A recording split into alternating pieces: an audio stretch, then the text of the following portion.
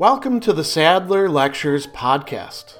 Responding to popular demand, I'm converting my philosophy videos into sound files you can listen to anywhere you can take an MP3. If you like what you hear and want to support my work, go to patreon.com/Sadler. I hope you enjoy this lecture.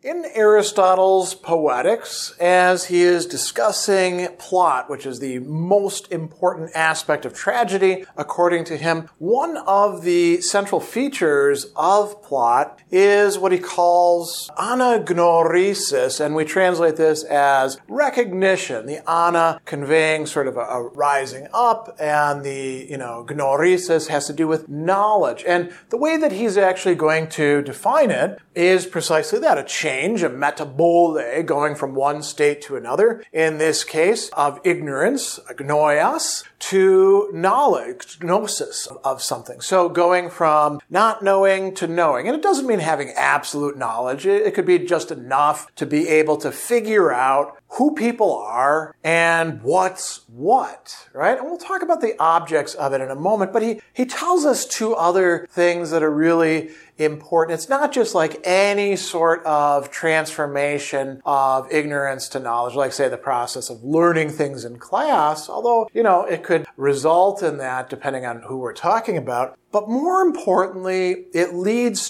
to either, he says, friendship, philia, or its opposite, enmity or hatred or rivalry of each other, echthra, right? Being connected to each other in positive ways or being connected in negative ways. And this happens because you figure out who people actually are. So, you're my long-lost brother. Wow, now we have, love between us as characters when we didn't have this before. Oh, you are the person who actually killed my father. We are enemies now, right? So that can be that. And then it bears upon prosperity or adversity. Literally, it has to do with those matters that concern prosperity or adversity. And those terms here are eutouchion, dystouchion. So not happiness and misery, but, being in a fortunate condition or an unfortunate condition, which could include those relationships. And he does tell us a few other things before we launch into the 5 types that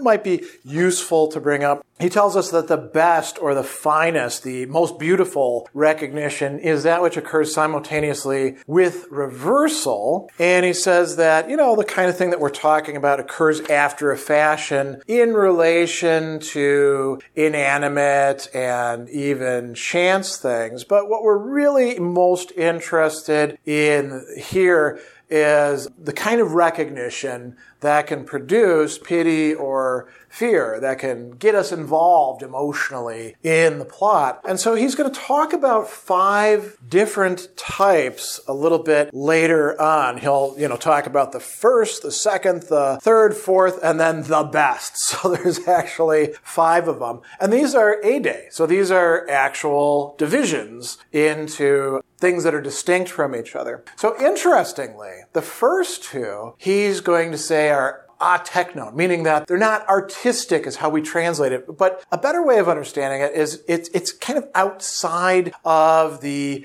craft of the person who's doing the artistic work, the tragedian in this case, the poet. And one of these is a little bit counterintuitive, as we're going to see in just a moment, calling it outside of the work itself. The first one he actually says, too, is from uninventiveness or a lack of resources, right? The aporion, not knowing what to do well. So it's kind of the sloppy crap work that people who don't really know how to write good tragedy, how to write a good plot, will engage in. And so the first type is from what are sometimes translated as tokens, but a better translation would be signs. Dia, ton, semaion. Semaion here is of signs, right? So from or of these things, and it is least artistic according to Aristotle. Why? Because it's easy to do, and it doesn't always make the most sense, but it can be done better or worse. And interestingly, he brings up Homer, who is an epic poet, not a tragedian, and a scene from, well, actually 2 scenes from the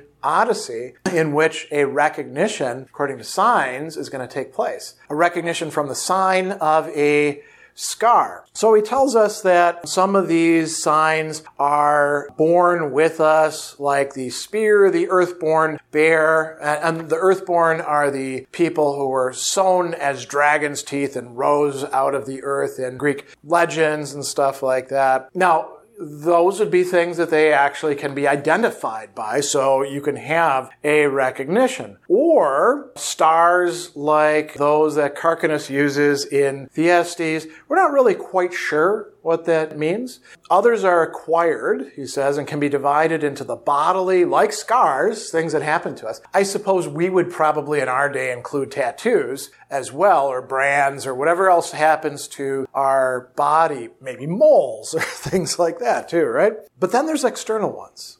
And he gives the example of a necklace or even a boat that little children were kept in. So keepsakes, a locket is a very popular one, not in Aristotle's time, but in much later literature. You see that sort of thing and you're like, holy crap, this is this person. I just didn't realize it. And he goes on, these can be better or worse. Odysseus is differently recognized by his nurse and the swineherd. And then he says that recognition for the sake of proof and all of this type are less artistic, but those linked to reversal, like the one in the bath scene, this is when Odysseus's old, aged nurse, who's known him since a kid, is bathing him and is like, holy crap, you're Odysseus, because she recognizes a scar, right? Now, the second type is a little bit counterintuitive, because he tells us that these are the ones that are contrived by the poet themselves. And it's very interesting language that he's using here. So the poet is poetes, right? So hupo to poetu means by the poet, literally underneath the poet. And then pepoimenai, right? So this is actually coming from the same root term that we get poet from, poiesis, poiesthai, right? To make, to do, to fabricate, to fashion, to produce. And so these are, you could say, contrived by the poet, but contrived by the poet in their activity of doing poetry. And he goes on and he says that this too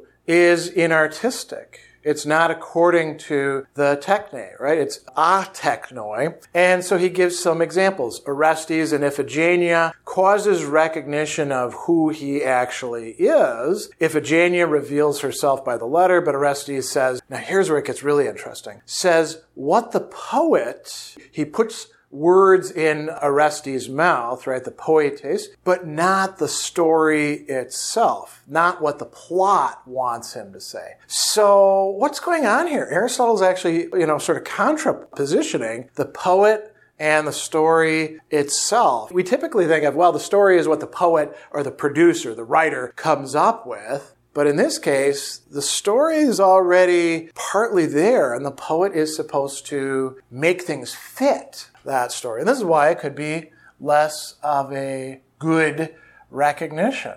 The third type that he talks about, he says, is through memory. Dia mnemes, right? How does this work? Well, we're reminded of something. Seeing, hearing, maybe even smelling something brings awareness. And he gives you two really interesting cases here. So the case in Dikaiogenes' Cyprians, seeing a painting, the person cries. Why do they cry? Because they recognize something in the painting. The painting recalls something to mind. And then he brings up the Odyssey again. Kind of funny because he's talking about tragedy, but he's also talking about epic here. One in Odysseus' tale to Alcinous, hearing the singer, Odysseus is reminded and weeps because he's hearing a story that he himself is kind of connected with. Right? So that's a third type of recognition. And this one's a little bit, it seems like it would be very easy to understand, but the examples aren't actually as apt about, the anagonoresis that we're thinking about here. The fourth one is very interesting for several different reasons.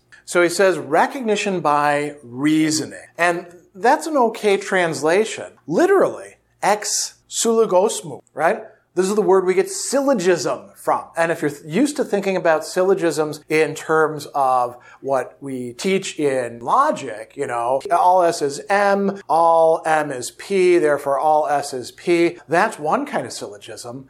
But there are many kinds of syllogisms that Aristotle discusses. In the rhetoric, he uses the word syllogism to mean something a bit looser. In the Nicomachean Ethics, there's not only the practical syllogism, but the faculty of anger and desire syllogizes. It puts together arguments. So syllogism can mean something much broader, and we do engage in reasoning based on things. So he talks about in the Kyophori that somebody like this person has come. Nobody is like her except Orestes, therefore he has come. What is that? That's dealing with necessary stuff. That's close to the typical syllogism, right? But there's also, like he says, the recognition used by Polyidus, the sophist in Iphigenia's case. It was probable, he said, that Orestes should reason his sister had been sacrificed and that his fate was to be sacrificed too, right? So this is probable reasoning. This is eikos.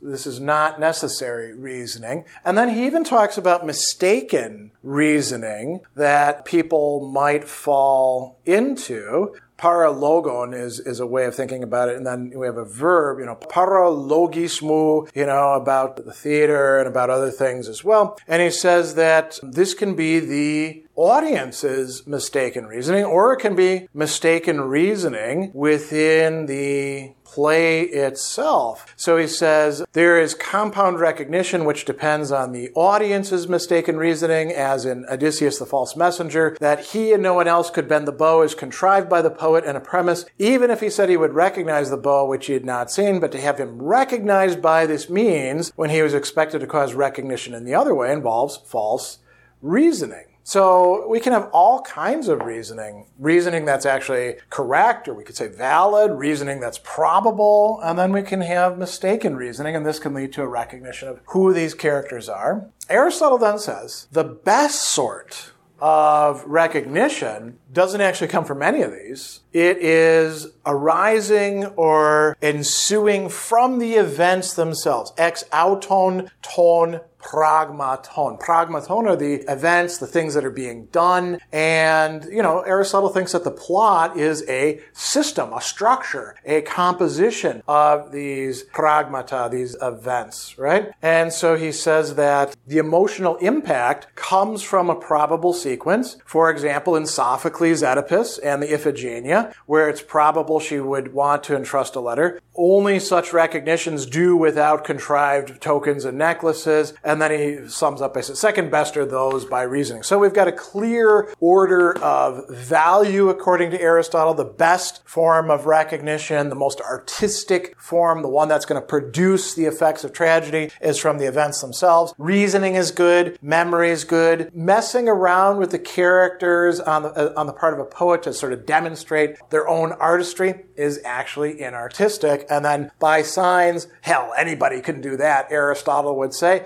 It's coming from a lack of talent or resources. So these are the different forms or modes of recognition that Aristotle recognizes himself in Greek tragedy and then lays out in a sort of order of value and effectiveness.